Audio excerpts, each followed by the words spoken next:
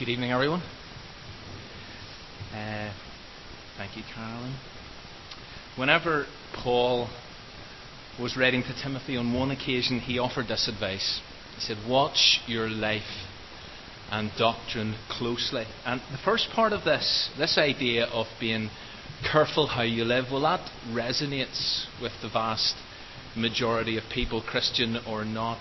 Most of us would agree that you should pay attention to the way you conduct your life, that you should watch it, that behaviour matters, that ethics matter. But it's the second aspect of Paul's advice that doesn't sit just as comfortably. Watch your life by all means, but doctrine, dogma, those are rather negative words in our society today because they're often associated with argument and division. People clash over doctrine, don't they? And people who are interested in doctrine are sometimes considered slightly dangerous. And therefore, whenever you hear somebody being advised to watch it closely, society gets, or increasingly gets, nervous. And so tonight, we as a church are embarking on what might be considered a risky venture. Because we're starting a new Sunday night series exploring this very issue. Because we are actually convinced that doctrine is critically important despite its bad press.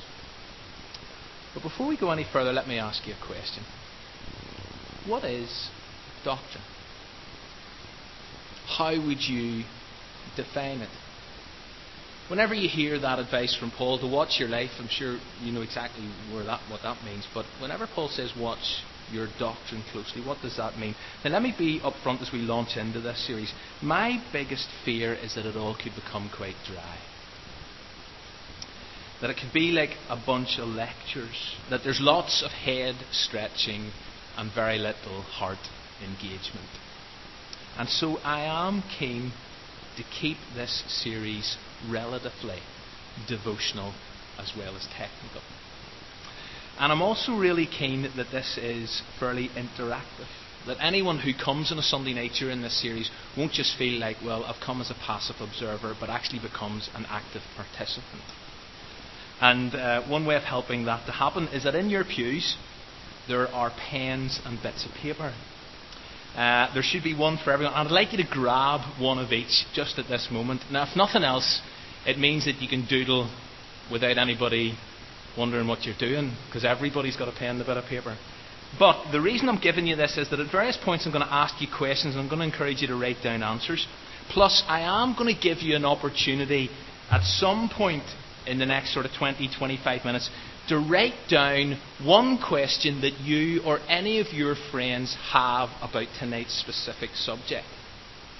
Because I realise that there is no way in the space of 20-25 minutes I'm going to answer or even come anywhere close to answering the questions you have about tonight's subject or that your friends have about tonight's subject. But for now, here's the first question. I just want you to complete the sentence. Doctrine is... ... Go for it. Everybody have a bash. Okay? Doctrine is what? Should have some music playing in the background, but anyway. Doctrine is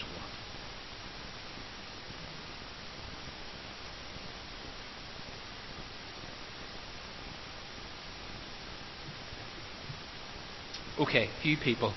Shout out. Read out. Don't worry, if you catch my eye, I'm not going to ask you to do it, alright? So please look up. Don't all bury your heads in the paper. No, don't get eye contact. Okay? So go for a few people to read out just how you finish that sentence. Doctrine is teaching. Thank you. Sorry? The theory behind the practice. Thanks, Edward. What you believe. One more.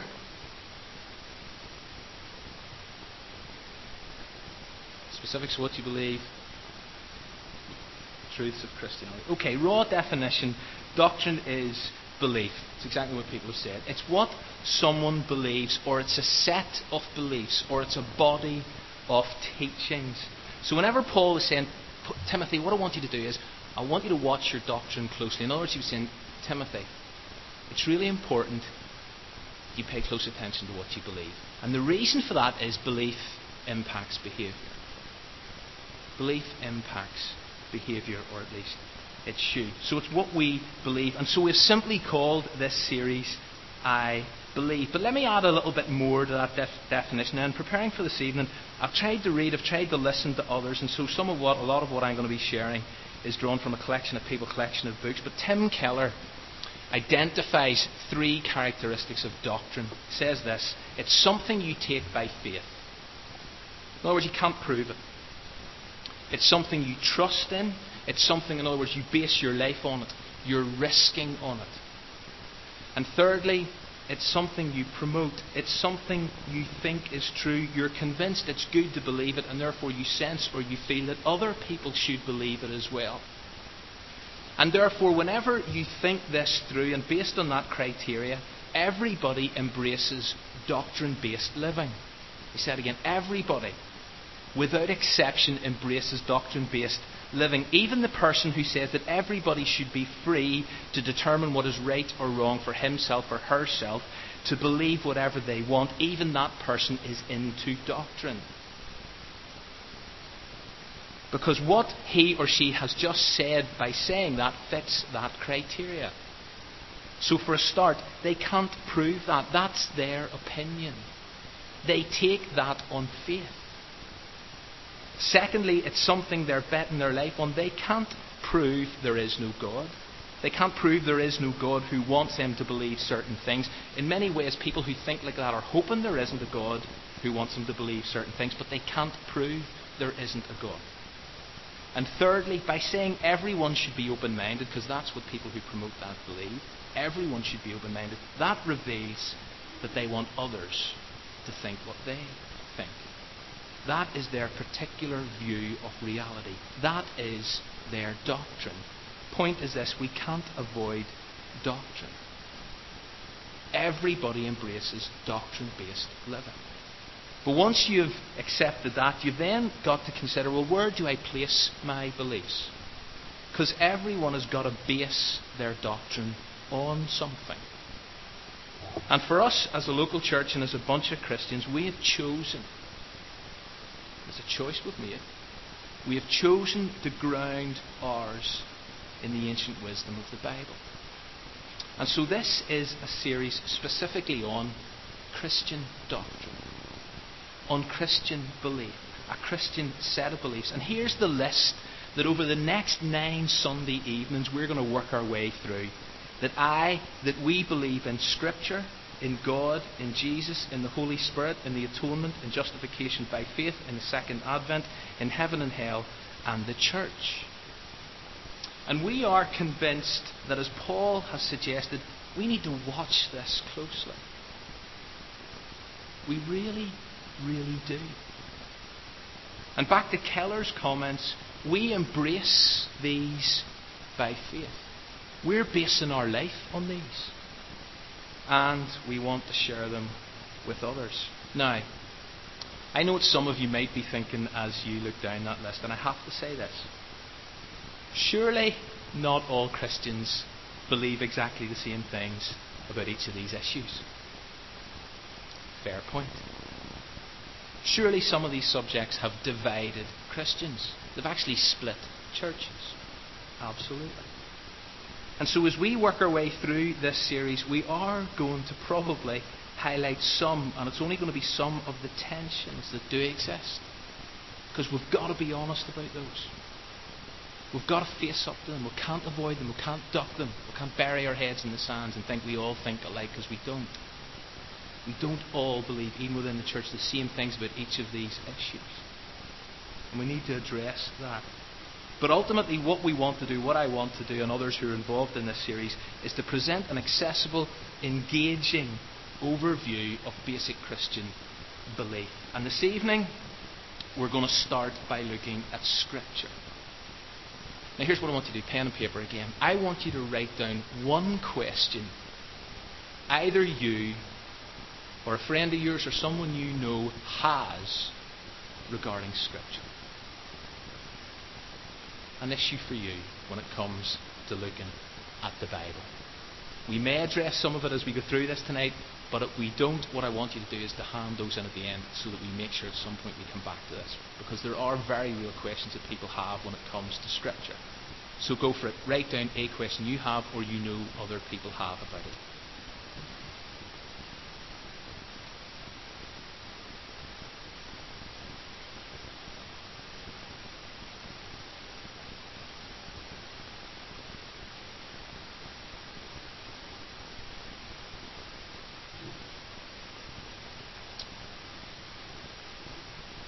Okay, most people are writing, so I'm assuming we've got at least 50, 60 questions. Okay, let's see how many of them I answer as we go along, and then how many we're going to need to pick up on. Now, I did wonder whether we should, and I spoke to somebody about this, I did wonder whether we should actually start with God. Because fundamentally everything did. In the beginning, God, not in the beginning, Scripture. In the beginning, God. But where do we read that truth? Well, we read it in Genesis 1, verse 1. How do we know anything about God? How do we know anything about God? From His Word. Although not just from His written Word. I'll say more about that in a moment. And so as we begin to investigate Christian doctrine and introduce Scripture, we need to ask ourselves this critical question. How do you decide what is correct Christian teaching? I'm not asking you at this stage to answer that one. But how do you decide what is correct Christian teaching? In other words, in light of the diversity of thought and the range of opinions that do exist, where do you go? Where should you go to resolve the difficulties and the conflicts? Because as we wrestle with various issues, we need a source of authority. And that's our first key word this evening. And as we work our way through this, I'm going to make reference to 5 key words. Here's the first: authority. And down through the years, Christians have appealed to a variety of sources of authority. Here's a list of them. Creeds. Summaries of Christian truth. Summaries of Christian belief, primarily constructed during times of theological confusion. The Nicene Creed, probably the best known as the Apostles' Creed. In fact, we almost did a series based on those incredible words, a creed that I love. But the question is, can it serve as the final source of authority? Or is a creed a little too general? Second thing people have appealed to is the historic confession, statements of Christian faith that belong to the Reformation and post-Reformation period. Therefore, they are in many ways party statements reflecting a particular view of one branch of the universal Christian church. Then there's the mind of the church, consensus of opinion. But as we all know, Christian consensus is extraordinarily difficult to nail down. Opinions vary.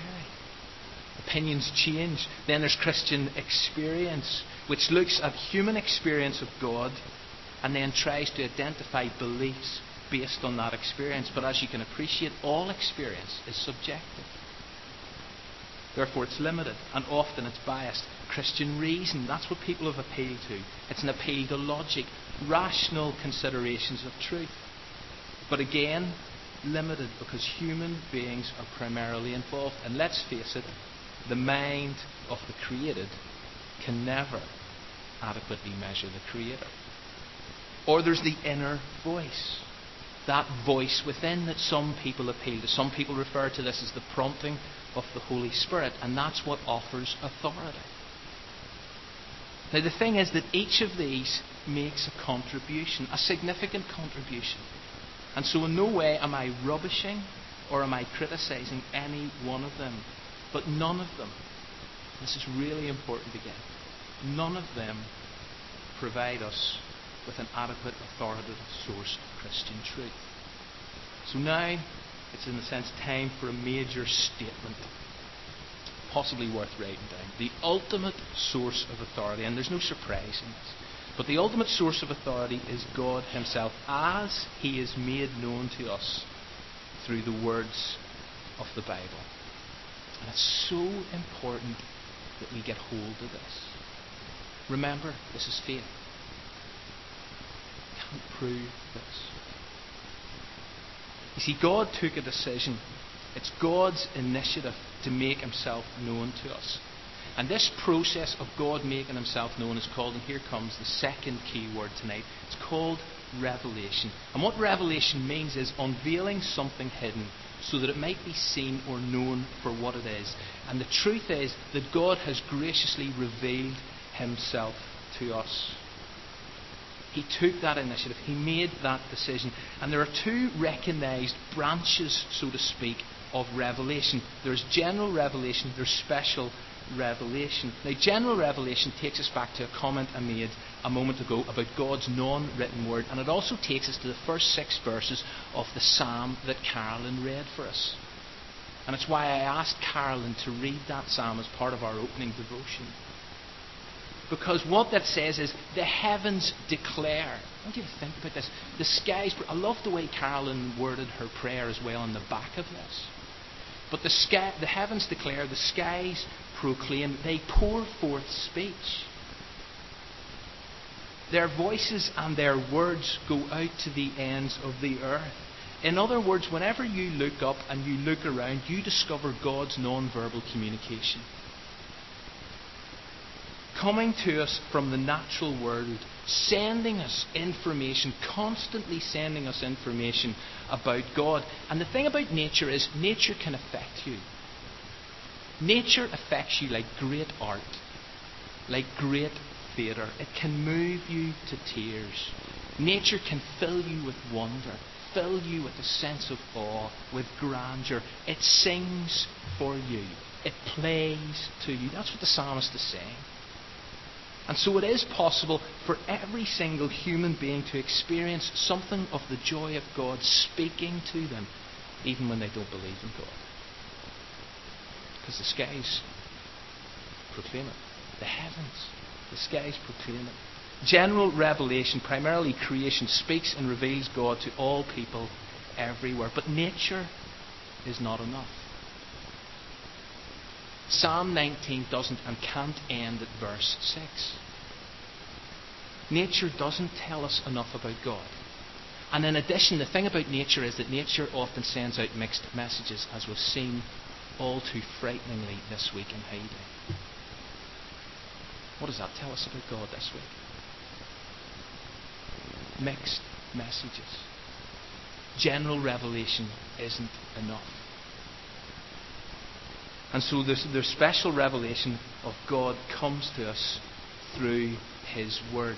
And special revelation surpasses general revelation because it adds clarity. Skies proclaim, the heavens declare, but God's word brings clarity.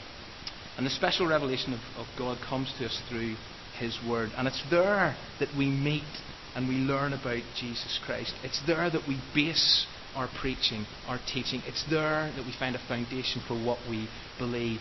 This is God's self-revelation, his authoritative self-revelation, expressed in words, written words. This is pure, time for the third key word, it's pure inspiration. Because we believe that this book, these written words, are inspired by God.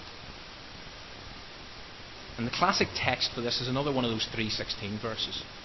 2 Timothy 3:16, which in the King James Version reads like this: all Scripture is given by inspiration of God and is profitable for doctrine, for reproof, for correction, for instruction in righteousness. We're probably more familiar with the translation that confirms that all Scripture is God-breathed. In other words, what we have in our hands has been exhaled by God. And that affirms its divine origin and its divine character. Now again, I know there are lots of discussions and debates regarding the exact nature of inspiration. I'm not going to deny that or duck that. There are many theories when it comes to inspiration. For example, there were 40 human authors. Were they effectively bypassed in the production of this? How did that work? If this is God breathed and yet there are 40 different authors, how did that actually work? I mean, were they like human keyboards? Did God simply dictate and then they wrote or they typed out the words? Or was it more of a case that God supervised the writing of Scripture? Yes, the authors were all very different backgrounds, different styles, different emphasis, but God exercised control over them and how they actually wrote. There are other theories, but in some ways, and I know this may seem like I'm ducking this one, there are other theories, but in some ways I am content to accept them, yes, by faith, that what we have here, all of what we have here, that all Scripture is inspired by God. Exactly how? Yes, it's an interesting issue. But ultimately, it's a secondary issue. Either I believe and accept by faith that this is all inspired by God, or I don't. This is God's special self-revelation. And because it's God's special self-revelation, that means it's profitable. That means it is useful for teaching, for rebuking, for correcting, for training in the right way of living. In other words, what that means is if we take it by faith as this, that we can base our lives on it. And many of us sitting here tonight are doing exactly that. We're risking on this. This is dictating how we live our lives. This is dictating the choices we make. Back to Psalm 19. Because David in verse 7, and I like the way Carolyn broke this down for us, but David in verse 7 then moves from the non-written word of God to the written word of God. And if you look at verse 7, and remember as we read this, that the law of the Lord, the statutes of the Lord, the precepts of the Lord, the commands of the Lord, and the ordinances of the Lord are synonyms for Scripture. They are not parts of Scripture. Really important that we get that. Because let's read again from verse 7. Just 2 verses if you still have it there. The law of the Lord is perfect, refreshing the soul. The statutes of the Lord are trustworthy, making wise the simple. The precepts of the Lord are right, giving joy to the heart. The commands of the Lord are radiant, giving light to the eyes. The fear of the Lord is pure, enduring forever. The ordinances of the Lord are sure, and all of them are righteous. And what David is saying here is that Scripture, God's Word, is trustworthy. It's perfect. It's right. It's radiant. Those are strong adjectives. Perfect means flawless. Now we get into difficult terms. Perfect means flawless. Sure means you can trust this. Right implies the idea of a straight edge. In other words, it's a thing by which you can measure other things. And that is why, when it comes to judging all standards, we judge them by Scripture. It's a straight edge. And so a couple of other key words that come into play here, and based on this idea of the perfection of God's Word, are these: infallible and inerrant. And in other words, and I don't want to get too deep into this because I don't have time and I can't. In other words, we can have total confidence in this. It's entirely trustworthy. Now, I know that not every interpretation of God's Word is infallible or is inerrant. But even when you bear that in mind, as David says, Scripture is perfect. But what I want us to notice whenever we were reading through it is what Scripture actually does. Because what you believe about Scripture is important. But actually, why you believe in Scripture is crucial. And in a sense, this is the doctrine I really want us to get hold of. Like why we actually think it's worth believing. And if you look at verses 7 or 8, this is what David says. Scripture refreshes the soul. In other words, it revives you. Scripture makes you wise. It can stop you from making huge mistakes in your life. Scripture gives joy to the heart, a deep down contentment. Scripture gives light to the eyes. It restores sight. It provides spiritual insight. This material, in other words, is powerful. Not only, and this is where I think we get stuck, not only does God's Word inform, it transforms. That's what we believe when it comes to a doctrine of Scripture. It's not just about information, it's about transformation. I don't know how many of you remember back to the series we did on holy habits. But one of the evenings we looked at biblical engagement. And as part of that service in March 2009, we investigated how does the Bible actually describe itself? What are the pictures Scripture uses off picture? What are the images it paints? What are the metaphors it uses? And we actually looked at 7. And now it's time for a little memory test. Okay?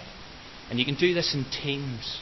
Okay? You can grab as big a team as you want. But what I want you to do is I want you to try to remember the 7 images that Scripture uses to describe itself. The first one was bread. Okay, that's the easy one. But there are 6 others. And there's an extra prize if you can if you can identify the reference for each. Okay? So go ahead, turn round, person beside you, see if you can list 7. And if any of you bring a little notebook to church and I see you flicking back in your notes, you're going to be... Alright? I'll give you 2 minutes to come up with the 7 images.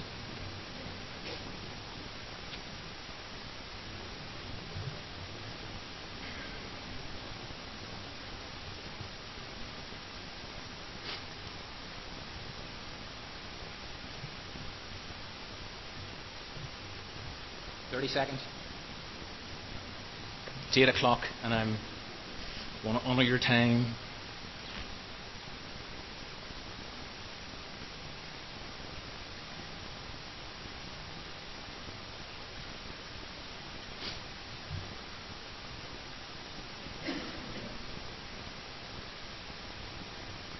Right, okay, here we go.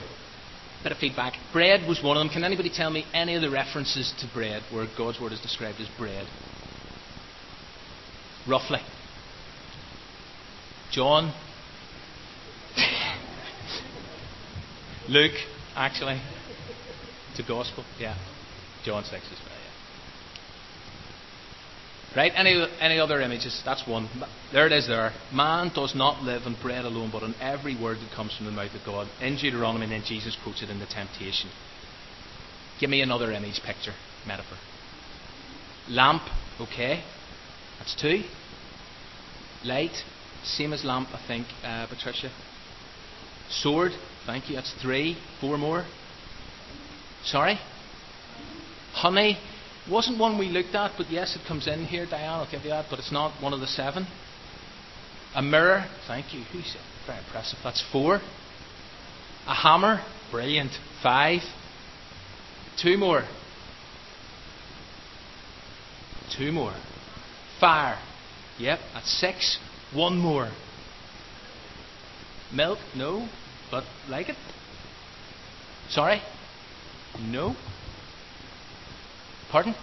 Scalpel. Brilliant. Yeah. Here's all the references if you're taking notes. It's double-edged sword, but I love the way Eugene Peterson puts it in the message, a scalpel, and I'll explain why I like that in a minute. Man doesn't live on bread alone, we just said. In other words, this book, if we go back to the bread image just for a minute, this book, it is an essential ingredient for our life. This nourishes our soul at a very deep and profound level. Then when we come to this idea of a mirror in James, it's a book that reveals what needs fixing. Whenever you look into this, you see what needs to be changed, what needs to be altered, what needs to be put right. The third image, a scalpel. His powerful word is sharp as a surgeon's scalpel, cutting through everything, whether doubt or defence, laying us open to listen and obey. You see, this book will, if we let it, cut us open. And that's many people's testimony. It's whenever they encountered what was written in here, it exposed them for who they were. And also, it performed extensive surgery in their lives. It's a scalpel. This is what this does. This is why we believe this. It's not about information, it's about transformation. Fourth thing, your word's a lamp to my feet, a light to my path. It provides direction, it provides illumination, it provides guidance. Then it is fire. God's word purifies us, it refines us, it consumes us. I hope it consumes you, your heart and your mind. It's a hammer. The second half of that verse from Jeremiah, it's constructive. It's also destructive. It's constructive, it's also destructive. And then it is a sword from Ephesians 6. It's a weapon of mass instruction, and it's also a weapon of defence. And for me, that is why our belief in Scripture is so important. This is why we must watch our doctrine closely. Because if we embrace God's Word, it will change us. It will radically alter our lives. I don't just believe this for the sake of believing it or so I can have arguments with people. I believe this because I honestly do believe that it can change my life. It can change my life.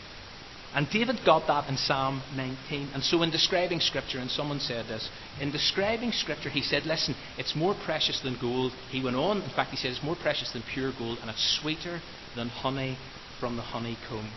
To David, this word was priceless and it was delicious. Priceless and delicious.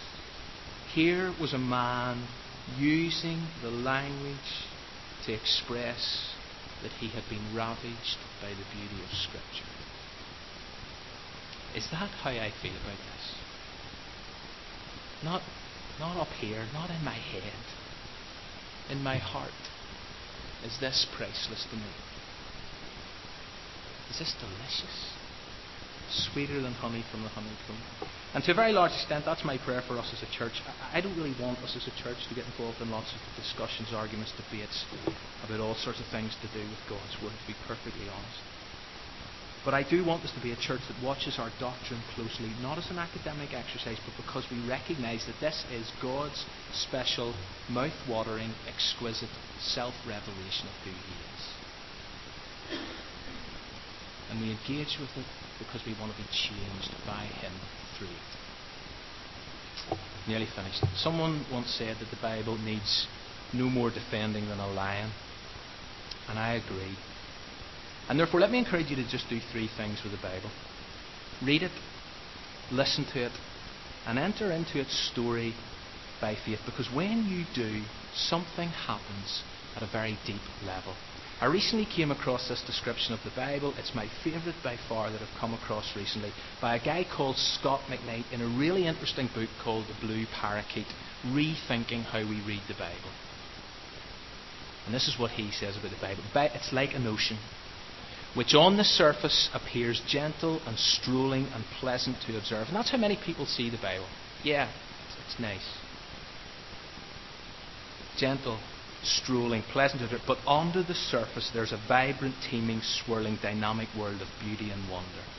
And my desire is that we as a church constantly get under the surface of this authoritative, inspirational, perfect, infallible, inerrant self-revelation of God, to dive deep and to enjoy the constant adventure.